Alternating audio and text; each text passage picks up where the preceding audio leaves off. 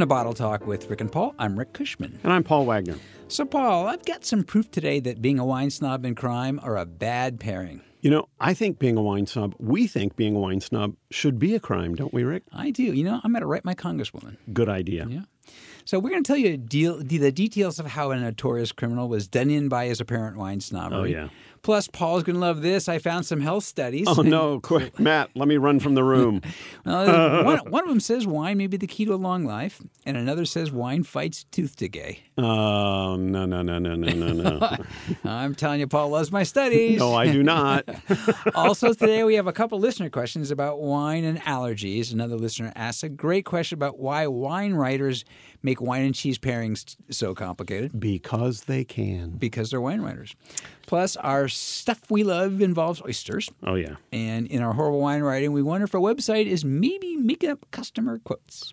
And as usual... Surely not. I can't imagine they would do that.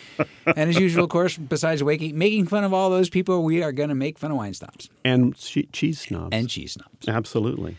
By the way, the continuing reminder that we are on Capital Public Radio's podcast lineup. God bless them. They are the most wonderful station. Patient, thoughtful, caring, kind, charitable. Wonderful human beings there at Capital Public Radio. Also on Napa Broadcasting that comes out of Napa Valley College. Absolutely. More patient, wonderful people. And educated. And educated. There, boy, they should know better if they're educated. All right, so let's start with how wine snobbery backfired on a notorious criminal. This happened in Portland. Yeah, which, Oregon. So it's wine country. Yeah. So we're talking, this is good. Yes, yeah. I do like this. And I give Paul full credit for finding this report.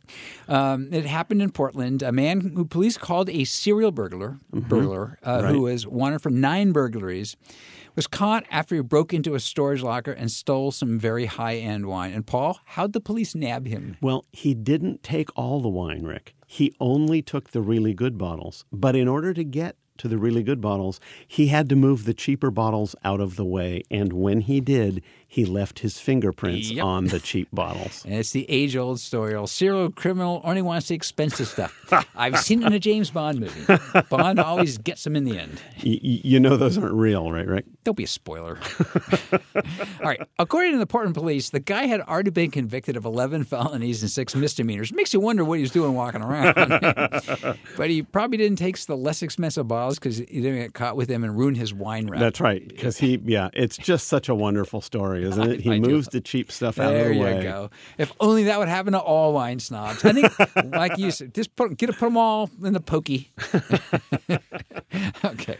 All right. So, Paul, I know you're eager to hear, so I'm going to tell you about a 15-year study I found. Oh, good. Are you going to take 15 years to explain it? No. Good. Just a few seconds. Okay, that's good. So this 15-year study was from UC Irvine's Institute for Memory Impairments and Neurological Disorders. I can understand why you would be interested in this, Rick. It's the impairment part in particular. It's UCI Mind. And they looked at different lifestyle habits and their impact on longevity. And they've been doing this since 2003, including more than 1,600 people who volunteered to have twice-a-year evaluations, including neurological, neuropsychological, cognitive, and physical tests, and to give information about their lifestyles, diets, medical histories.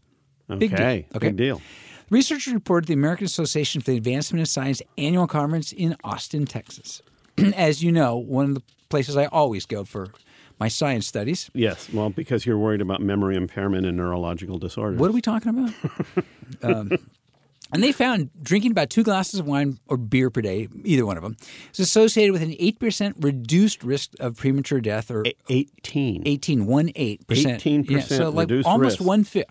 1/5 reduced risk of premature death over abstainers. Yes. The other things that, of course, that can increase lifespan, regular exercise, social and cognitive engagement, moderate coffee consumption, and listening to Bottle Talk with Rick and Paul. I was going to say moderate cognitive engagement. Isn't that like listening to Bottle Talk with Rick and Paul? No, this is total complete, because if you listen to us, you are sucked in, my friend, sucked in. So a couple of glasses of wine and a podcast, you'll live forever. You're golden. This I'm telling is you, fabulous. Maybe take us on your run. Yeah, well. That's your moderate exercise. That's right. Okay, so here's another one. This one's maybe a bit more counterintuitive. Okay. So scientists in Spain say wine may prevent tooth and gum decay. Okay, good. I'm not sure why that would work, but a study published in the Journal of Agricultural and Food Chemistry, as you know, is usually my evening reading. These are researchers from the Spanish National Research Council in Madrid. Said the antioxidants in red wine prevented plaque-causing bacteria from sticking to gum tissue. Okay. So basically the stuff that plaque, are bad things. So could you brush your teeth with red wine? Well, this is the thing. So they're talking about this. They did this with some model gum. So they basically grew gum tissue from human cells, and then they applied wine antioxidants, and it seemed to work. The antioxidants in a probiotic was even more effective, whatever that means. They put a probiotic on.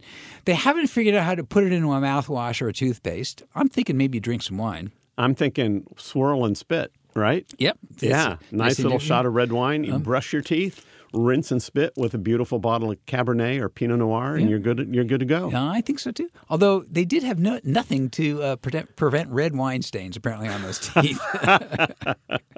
So what do you think, Paul? You buying in? I'm going for it. I'm going to go home and tell my wife, honey, I'm going to rinse with red wine every night before bed. All right. Yeah, there you go. Well, now, you don't have to worry about that, Rick, because you rinse with red wine pretty much all the time. Oh, yeah. Sometimes in the middle of the night. Oh, yeah. Just get up, do a rinse. All right. Well, that is it for our remotely useful information. Well, not entirely, because now we're going to answer some questions and give some remotely useful information. Yeah, not very useful advice. Yeah, that's right. And if you'd like to ask us a question and you're not on our website's the place to go, rickandpaulwine.com. And you can find us on iTunes, as I understand. You can find us on iTunes. Yeah, that's right. Yep. All right. So this is from Lawrence in Denver, who I think is probably funnier than either of us. A low bar. Yeah, it is a low bar. A low bar. Very strong point. So he says, you guys complain a lot about how wine and food recommendations usually pick only one particular wine from a remote region of nowhere to pair with steak. Writers do the same thing with cheese, don't you think? Yes. He says, they won't say tangy cheese or blue cheese, but one brand of weird sheep's blue cheese from an infinitely small coastal dairy with no vehicle access and no distribution. Excellent. He says, doesn't wine go with pretty much all cheese? Can't they just say drink cheese with this? Drink wine with this cheese. Drink this with cheese. Can't they just say drink this with cheese? It's a great point, because actually one of the jokes in my Wines of the World class that I teach is we start making suggestions about what goes with wine, and goat cheese goes with just about every kind of wine. Yes. And so after the first couple of weeks, we'll pour a wine and I'll say, so food recommendations, and somebody will always start off with goat cheese, and I have to say, no, come on, we got to go beyond goat cheese. But so Lawrence is right. Goat cheese goes with all wines.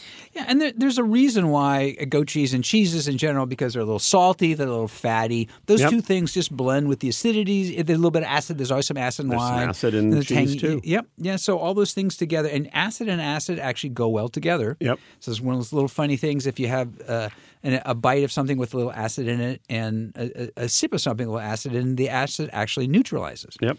So it all tastes and smoothie. Plus it's cheese. But to Lawrence's point, there's no way you can show off your intimate knowledge of the various udders of the various dairy animals on the planet if you can't start specifying exactly which rare kind of goat cheese is made on this one little hillside on the back of Beyond. And as Lawrence points out, especially if there's no vehicle access. No vehicle access. That's just a wonderful line, That's Lawrence. Right. You can be on the show anytime. That's right. All right. So this is from Paul in Sacramento. And this was a discussion, but it came down to this, because Paul was asking me this question. And he said, "What?" So he asked you the question, you couldn't answer it, so you're bringing it here, huh? No, I thought it was a good question. Okay. I did actually answer it, and as usual, as if he were listening to the show, he was dissatisfied with the answer. Yeah, you call that an answer? That's right. So he says, what is mega purple, and can someone be allergic to it? Yes. Yeah, but they wouldn't be any more allergic to it than they would to any wine. Right. Mega Purple is a grape concentrate that's made from certain grapes that have specifically dark color juice. Dark juice. Because there's only a handful of red wine grapes that have dark color juice. Most grape juice is white. Yeah. Right. So, but it's just a concentration of that juice. And if they're allergic to red wine, then they might well be allergic to Mega Purple. But if they're not allergic to red wine, it's hard to understand how they would be allergic to Mega Purple. Now, my understanding was that Paul was concerned that the person who was allergic was having a digestive problem. A little bit of a little bit of a discomfort, not feeling great, but a little bit woozy too. A little bit of both, yeah. So here's my answer to that, which is every time I hear someone has a digestive allergy to red wine, I always ask them what they had to eat.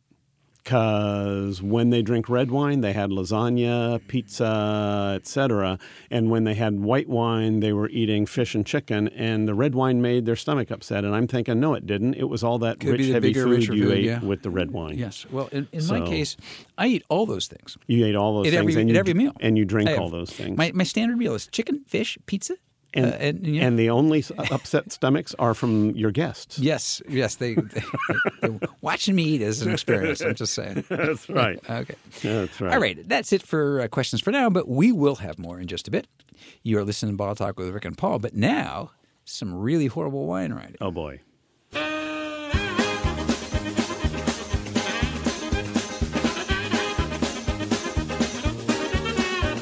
As we've established, that is the international sound of really horrible wine writing. Yes, it is. And so, Paul, do you think that these folks at this website might be making up some of these customer quotes? Rick, I am shocked. I tell you, shocked. Who would ever make up Hard a to quote believe from yes. their customers about Especially how when good the wine is? they don't even name them. They just a customer says. Customer says. So here's a couple of their lines that the customers allegedly say. The website this is a website that sends out wine deals, and it turns out that all of the wines are great deals. I'll bet. Well, I'll bet they're all yeah. great deals, right? And they say customers can't get enough of the wine, saying, this is the quote, at $25 a bottle, this is an amazing wine. That's the quote. Yeah. Here's another one, all in caps. Great wine, great price with W/free shipping. Yeah. This came out on the day that the offer came out, by the way. So how does the customer know it's great wine if the wine just got offered for sale? The customer hasn't tasted They must have it gotten yet. up at midnight, saw it, and immediately Popped open a cork, drank it, and were well, quick they must to have had turn it in shipped. their review. So they probably had the super Amazon UPS mega flying Pipeline. drone or They something. had the Yes. pipeline. Here's another quote. This is a great wine at a great price. Boy, there's a constant theme running through these reviews, I keep Rick. seeing that. They Wait, let me almost- guess. The next wine is I like this wine a lot. It tastes really good, and it's a really affordable price. Well, pretty close. I love this wine. It's one of the best I've tasted in a long time with an affordable price. There you go. See, Yeah, I could do this. Yeah. I could do in this. In fact, the great wine at a great price came up on a whole bunch. Wow. Yes. Apparently, their customers really like the price of the wines. Yes, well, that's the way it goes. Customers are even less articulate than we are, Rick, because when you ask them what they think of a wine, they always say great wine with a great price. And yet, when you and I talk to people about wine, they almost never say that. No. And in fact, if you ever actually look around, which I do sometimes out of amusement, something because I'm curious, at some of those websites where customers – and in fact, a lot of the big wine stores where customers do write reviews, Yes. as their email and all that kind of stuff. And they always want to describe the wine. Yes. And in none of these quotes did any of the customers describe the wine. Not a single description of the wine. I'm a wee bit suspicious, Paul. You're skeptical. I am. Well, I don't blame you. All right, so you have one of the descriptions that that same website used to feature a wine. Well, and I'm sure that once you read this, once you hear this description, Rick, you are going to come to the same conclusion I did, which That is it's a great wine at a great price. Yes, it is. The vineyard site features a patchwork of small blocks planted to 7 different Pinot Noir clones. Decomposed sandstone provides superb drainage and mineral uptake, while naturally restricting vine vigor and yields. This 2013 was aged 9 months in 32% new French oak barrels and is beautifully balanced at 13.5% alcohol. Best after 2019. I wonder what that tastes like. I got to tell you this, Rick, 32%. Yeah, there you go. Because, if it was anything less, If they'd gone to 33, it would have ruined it. it would totally ruin wine. It would have ruined it. Yeah. It couldn't have been a third.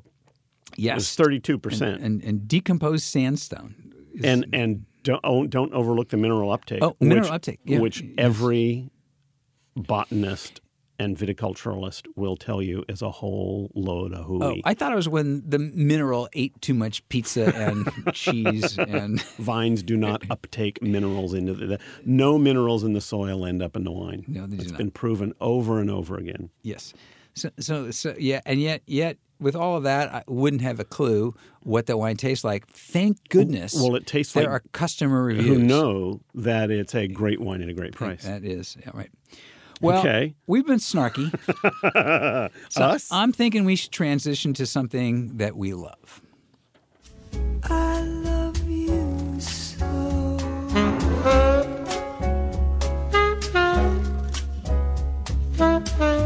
Because, yes, despite all of our snarkiness, there is stuff we love in the world. And you mentioned this to me a while back, and I love this. Well, we were in Vancouver, and I was talking to a guy who was pouring some wines from Nova Scotia. And now Nova Scotia makes primarily white wines, and they even have a proprietary wine there called, I think, Tidal White or Tidal Blanc. And it is designed to go with oysters. And he had a selection of oysters there, and we were talking about oysters, and he started talking about the merroir.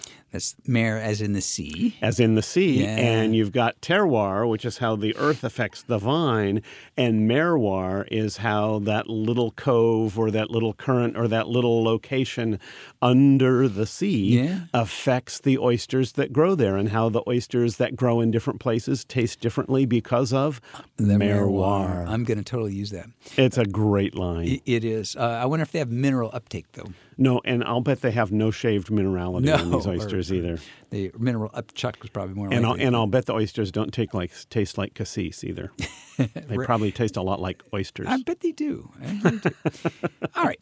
Well, there's a happy word for us just because it's silly and fun, and I like it. Yeah. And speaking of, silly, not necessarily fun, we're going to answer a couple more questions. Good. So, in fact, we have another wine allergy-related question. This is from Cheryl in Santa Barbara. Okay. And it gets a little bit to what you were talking about. Yep. Although in this case, it could be a little different. She says, I like big reds, but sometimes they upset my stomach. Someone said I might have a tannin allergy and I'd be better off drinking wines from Italy and France. Is there any of that true? No. None of that is true. Well, she could have a tannin allergy. She could have a tannin allergy, but it wouldn't result in an upset stomach. No. In fact, tannin allergies are... If she were allergic to tannin, she would also be allergic to tea.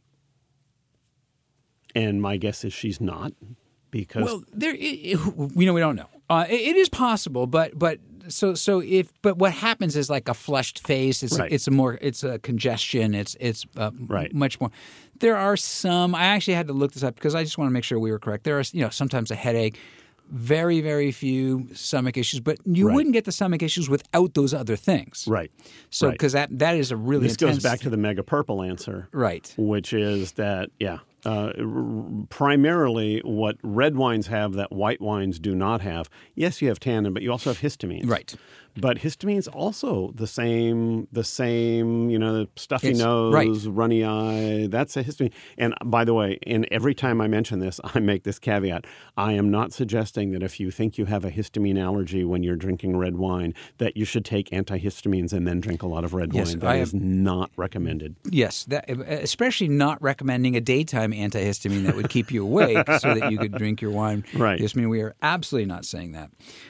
But the other part of it, and we get this all the time with these questions about people, that the reds in Italy and France and Spain are healthy and the American wines aren't. Zero chemical difference. Yes, and tannin in particular is something that is in the grape. Right. So if it's going to be a wine from France or Italy, and chances are the wines from France, tannins. Italy, and Spain actually have higher Probably tannin true levels because than California ones. It's just the nature of the wines they use and what they do. Yep. Yeah. And again, if you have a digestive reaction to drinking red wine, it probably has more to do with what you are eating with that red wine than the red wine itself. Yeah, unless it's all wine.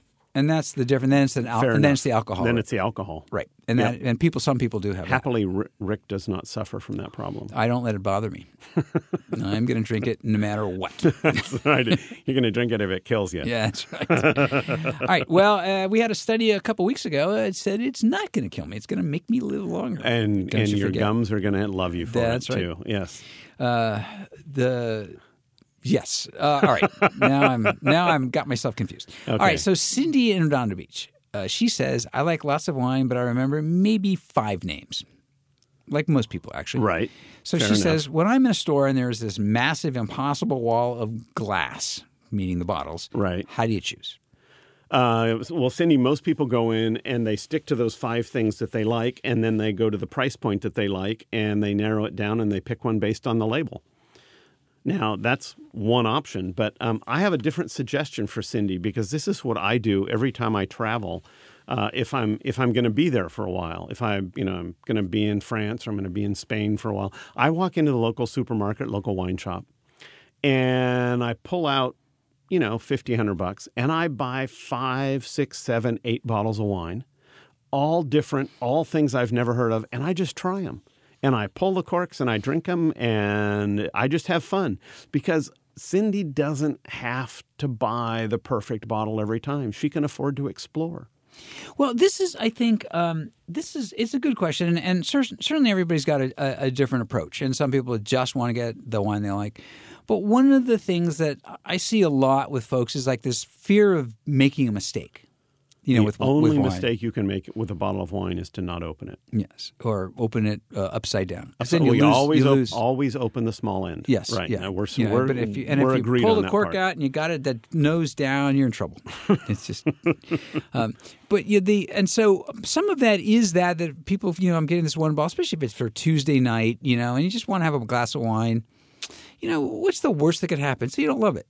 It's most of that wine there is all well made. Most wine's well made. You're going to have fun. You may learn something that you really love. You may taste something and think, I won't buy that one again. That's okay. And that's where your system of taking the photographs is a good system. Right. So that's once more and this is that'll help you if you do want to make sure you get a wine that you like. This is the trademarked and patented. The trademark, patented Rick and your cell phone approach, which is that you take when you see find a wine you like, take out your cell phone, take a picture of it. Yep. When you find a wine you don't like, take out your phone and take a picture of it, but turn it sideways. Right. So now you know which ones you don't like. You just don't have that wine. You don't have to remember. And you see the ones that you do. Now, the time you have to concentrate, Rick, is when you're lying on the floor because you really enjoyed the bottle of wine. Yeah, and I got to remember which one's sideways. That's right. And up. That's hard work at that point. Yeah, that's true. That is a good point. But it is, and unfortunately in supermarkets, they're not going to give you a lot of help because there's often not somebody there. Right. And so, or if there is, they may not be a world. They may just be the person stocking the shelves. Right. So, but so Cindy, your two approaches be fearless. Be fearless. Have some fun. Explore things, and when you find something you like, take a picture of it so that the next time you go in, you can remember it again, and then you don't have to remember. You can still remember those 5, but you'll have 6 or 8 other things on your phone that you can. Now there's refer one to. other approach. So when you stand around, look like you're making choices, and you wait till somebody else reaches for a bottle of wine in the general section that you might be going, and then you just do the same thing. Ask them. Oh, okay. Can you tell me why you like that wine? Not what's that wine taste like. Yeah. Just why do you like that wine? And that'll be probably much easier question for them than start saying whether it's got shade they may not know any more than you minerality. are, and then you're really in a mess. Well, they might, right. And if they say, I don't know, I'm going to try it, now at least you got company. The two of you can suffer together. That's right. Take it out in the parking lot, open it up, see if you both like it. Well, there is that approach, too, if the wine is inexpensive enough. There you go. That was the old $2 chuck thing, is to go out and see if you liked it. All right. Well, if you've been listening to the entire show, you're probably not alone, which means you have company in your suffering, just like Cindy might. But that is it for another round of Bottle Talk with Rick and Paul. Our producer is Matt Bassini. Thank you, Matt. Our associate producer is Jeremy Marin. Thanks to Capital Public Radio for the studio use and for including us on their podcast. Their recommended podcast lineup. Recommended. That's right. God bless them. If you'd like to ask us a question, go to our website if you're not already there, rickandpaulwine.com. And if you learned anything today, we hope it's that being a wine snob can land you in jail. And we'll make fun of you on top of it. Even worse. I'm Rick Cushman. And I'm Paul Wagner. Remember, the best wines you drink are with friends. Or with us. Especially us.